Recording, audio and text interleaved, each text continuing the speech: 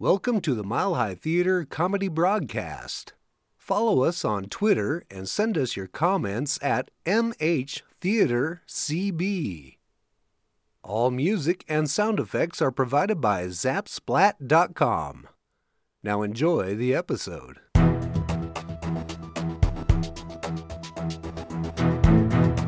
This is your week in review on the Mile High Theater Comedy Broadcast. Here's a look back at the week of January 2nd through January 7th, 2022. I'm Jonathan E. Boulder County conflagration human-caused? It looks like it. Last week it was reported that a Boulder resident took a picture of a tool shed on fire at a construction site just before the destructive Marshall Fire destroyed 1,084 homes on the 30th of December. The photographer also reported that a fire truck was on the scene. Now don't get too frustrated with the firemen. It would have taken 5 to 6 fire engines to attack the fire all at once to be effective, considering the raging wind blasting down from the foothills. Some 15 minutes later, the photographer went to Costco to get some gas 2 miles away to the east. The fire from the tool shed had raced eastward so fast from where he just was that he had to flee the oncoming smoke and flames. Let's break out a calculator here. Let's see. My tax returns divided by David Quarles' IQ. Oh, whoa. Holy fire extinguisher! The fire sailed across the drought-ridden grasslands at some 700 feet per minute. That's 2 football fields a minute for all you John Madden mourners out there. In 1 hour, that fire pushed 8 miles into suburbia. 2 people are confirmed dead out of 35,000 evacuated. It was also reported the day after the fire, gun nut Stephen Roque, age 24, threatened to shoot the firemen with his assault rifle, who were ordering him to leave a burned-out subdivision where his now destroyed home once was. The pathetic little white boy was arrested by Louisville police soon after, while driving, actually fleeing, in his truck with only his dog and 2,000 rounds of ammunition. What were you trying to do, little Stevie? Protect you and your neighbor's smoldering piles of ash from brown people and Joe Biden? Oh, too bad you were in jail when President Biden actually showed up on Friday to view the destruction in person. Moron. The definition of hubris. Noun. Excessive pride or self-confidence. In the last week in review, I railed against news sites that were erroneously reporting that a planet-killing asteroid was going to collide with Earth. And unless an asteroid hit Sheboygan, Michigan, I politely told these websites to shut the hell up. As soon as that podcast dropped, it was reported that a meteorite exploded over the city of Pittsburgh with a force of 30 tons of TNT. The loud boom caused no damage and nobody saw it, for the city was experiencing a winter snowstorm at the time. Okay, so I experienced some hubris there, but Sheboygan sounds funnier than Pittsburgh. Juror fudges questionnaire. A member of the jury that found Ghislaine Maxwell guilty of 5 counts of sex trafficking told a news outlet that he was a victim of sexual abuse after the verdict was delivered. Then another juror, who's remaining anonymous, said that he or she was also a victim of sexual abuse, and along with the other juror, discussed their experiences with the other jurors during deliberations. Neither juror disclosed this information on the mandatory questionnaire that they had to fill out before the trial. You don't have to watch old reruns of Law & Order to know that Ghislaine's defense team is calling for a mistrial. I wonder if Bill Cosby sent a best wishes and Happy New Year text to Ghislaine on New Year's Day. Riots paralyze Kazakhstan. What's the point of reviewing this when few Americans have even heard of this country, and even fewer know where it is?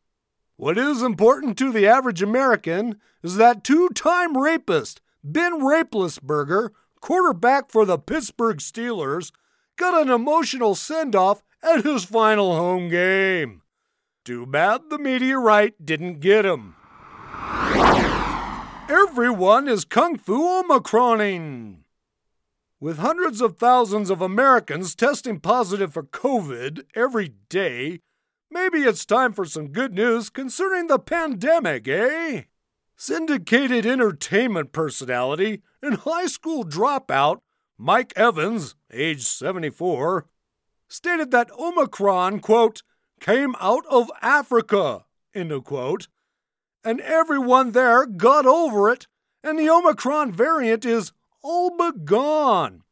The person he was talking to, a local rock station DJ and color commentator for the Denver Broncos, Rick Lewis, age 61, readily agreed with the high school dropout and left the listeners thinking this Omicron COVID thing will just fade away in a few months. It would take a mighty chainsaw of facts and intelligence to cut through that thick mass of ignorance and baseless optimism. MHTCB isn't going to waste precious broadcast time clarifying and correcting a 74-year-old high school dropout entertainment guy and a color commentator for the local football team. We'll just say at least they're trying to get some optimism out there concerning the pandemic, no matter how skewed it is. Shaving off 100 years. A couple of weeks ago, MHTCB reported that Rogel Aguilera Medeiros was at the wheel of an out-of-control 18-wheel tractor-trailer with a full load of lumber when it crashed into traffic on a highway in April 2019 and killed 4 people and destroyed 28 vehicles. The fiery crash netted Aguilera Medeiros a 110-year prison sentence. Prosecutors from Jefferson County responded to the online petition that garnered 5 million signatures to reduce Aguilera Medeiros' sentence by asking Governor Jared Polis for clemency. Well, the governor did just that and reduced Rogel's sentence to 10 years. 110 years is too much. 10 years is what they give a convicted rapist, and they're out in 3 years for good behavior. Apparently, equal justice is too icky to address. January 6, 2021, the day America died. Last Thursday marked the 1-year anniversary of an attempted coup to overturn a national election. Where does America stand today? Half the population supports sedition and treason because they lost a fair election and are sore losers. These same sore losers told Clinton supporters to deal with it when they lost in 2016. Payback's a bitch, isn't it? The other half of America doesn't want an egomaniacal con man to drive this country into the abyss. MHTCB would also put this thought into our listeners' head. No foreign country can destroy the United States. Only Americans can do that.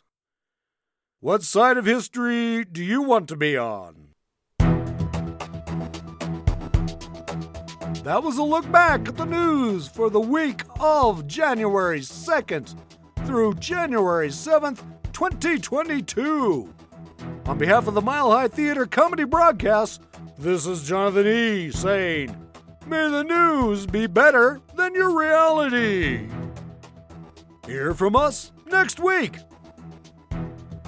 Mile High Theater Comedy Broadcast disclaimer.